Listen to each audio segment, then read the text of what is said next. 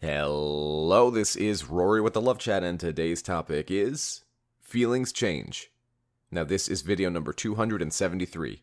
If you have a question you would like for me to consider featuring on the Love Chat, please write it in a comment below, and if you enjoy my videos, I would be so very grateful if you'd subscribe and hit like.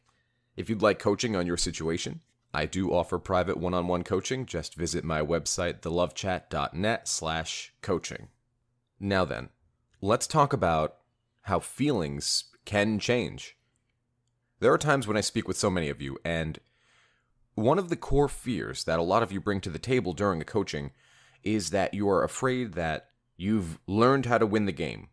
You've learned what parts of the relationship you did that led to its failure, and you understand more clearly what parts of the relationship your partner had did that contributed to its downfall. But now you're afraid that you won't get a second chance because their feelings will never change and they're happy and it's over. So I'm in a weird position here because I get to see firsthand all of the experiences that you guys are having and all the changes that are happening in the situation. But you guys are mired down with all of these emotions and feelings, and things just aren't easy when you're in that state of mind. It's so hard to think that there will ever be a positive change in your direction simply because you've had so many negative changes in your direction, right? Your partner lost interest. They don't want to work things out. They walked away from you. There's race riots. There's coronavirus. You've been quarantined. There's all these negative things happening. And so it's so easy to shake your fist at the sky and say, see, look at my misfortune. Life just doesn't want me to be happy. I get that. I do. But we're in need of a reframing, because sometimes what happens in a breakup situation is that you're being called to change part of yourself for the betterment of you rather than for the other person. Most times, breakups don't just randomly happen, right? There's a problem, and either it's with you or with them or with both of you, and that problem needs fixing. Your job is to identify that problem. But by and large, at least 95% of the time I'm doing a coaching, the problem is always the same. Here's how it goes. I was dating this person. I have no life. I don't do anything. They're the only thing I have to look forward to. And then they broke up with me. So obviously that particular part of the equation is in need of repair. And if you fix that part, well, guess what? You have a lot of healthier, happier relationships. But it's always met with the same rebuttal. Sure, but Rory, what if I don't get a second chance? And this is the part that's a bit hard to answer, because I am not a mind reader.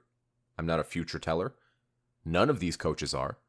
No psychotherapist, no psychiatrist, the best behavioral analyst in the world cannot tell you what's going to happen next. We don't know. We can make guesses and suggestions and theories based on past behavior, but by and large, we cannot with certainty tell you what's definitely going to happen next, because life just doesn't work that way.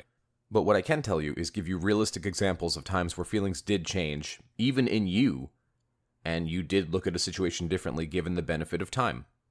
So, obviously, the context here is relationships, but it's funny how we apply all of these different mental health theories to everything else, but when it comes to relationships, we're sort of like, no, it doesn't work that way. Think about school. For those of you who are out of high school or out of college or university, and when you were in it, you hated it. Or maybe when you were in it, you loved it. Doesn't matter. When you were in it, you felt some type of way. And when you got out of it, with the benefit of time, I'm not saying you looked back at the whole experience as positive or negative depending on your initial feeling. What I'm saying is you began to notice different things about it you appreciated more. For example, when I was in college, the workload drove me crazy, and I was not having a good time of it. But I've been away from college or any sort of university for years now, and I always look back and regret one thing. I regret that I didn't spend more time with friends. I regret that I didn't make bigger use of the community I had. And that's one of the main things I miss about university. The community. Now it's hard, because if you want friends, guess what? You gotta go out and you gotta go make them. So I feel differently now that I have the experience of time and seeing what the other side of the fence, so to speak, the other greener pastures, had to show me. But the only reason I'm able to look at it this way now and say, yeah, you know what, when I was in it, I didn't like it, but now that I don't have it, I'm like, shit. The whole reason I'm bringing this up is just to illustrate the fact that feelings do change. I gave you one example, but I'm sure you can think of 1,000 different examples. And I hate to break it to you, but it is no different when it comes to romantic love. Simply because we're emotional and we think it's not going to happen, we forget the whole point where we're biased and negatively thinking right now. So of course we don't think it's going to happen. You're going through a breakup. No duh, you're thinking negatively.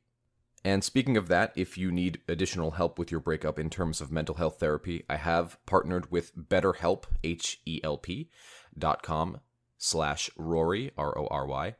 And that is to provide you with mental health counseling during COVID, where many counselors are either too booked up or are not seeing patients in person. So in the event you'd like mental health counseling, different than coaching, just visit betterhelp.com/Rory. But the whole point here is that thinking negatively will bring you more negative thinking. So you'll view positives, or at least potential positives, as negatives.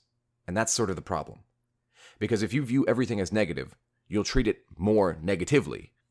And that's just a behavior that will repel people instead of attract them. And your whole point is trying to attract an ex. The other half of this, in terms of feelings changing, is that you do have some power over how your ex feels, but not too much. The important part is not to try and do things to change how they feel directly, right? Because that is called manipulation, and we're not down with that. And frankly, it almost always blows up in your face. Or God forbid your ex found out you were trying to manipulate them, and then it's done. It's just done. No, what we can do is the personal work I'm always yammering on about. Look, I'm going to just be plain with you. I'm going to drop the professional act for a second.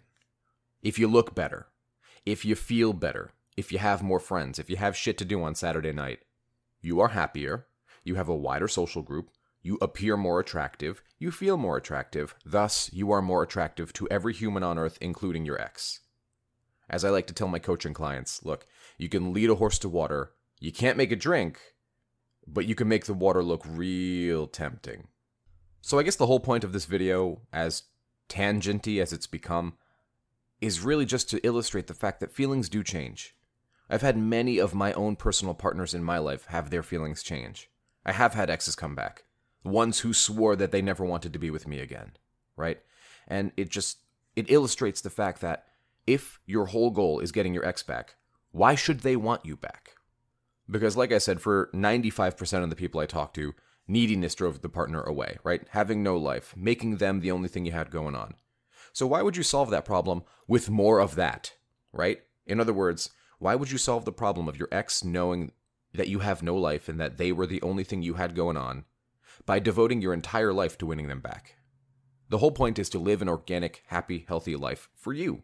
And I understand you're fearful that your ex will never change their mind, and I understand you care deeply for them and this is a difficult time. All I have to tell you is that feelings do change. You may not hear about it every single time it happens, but they do change.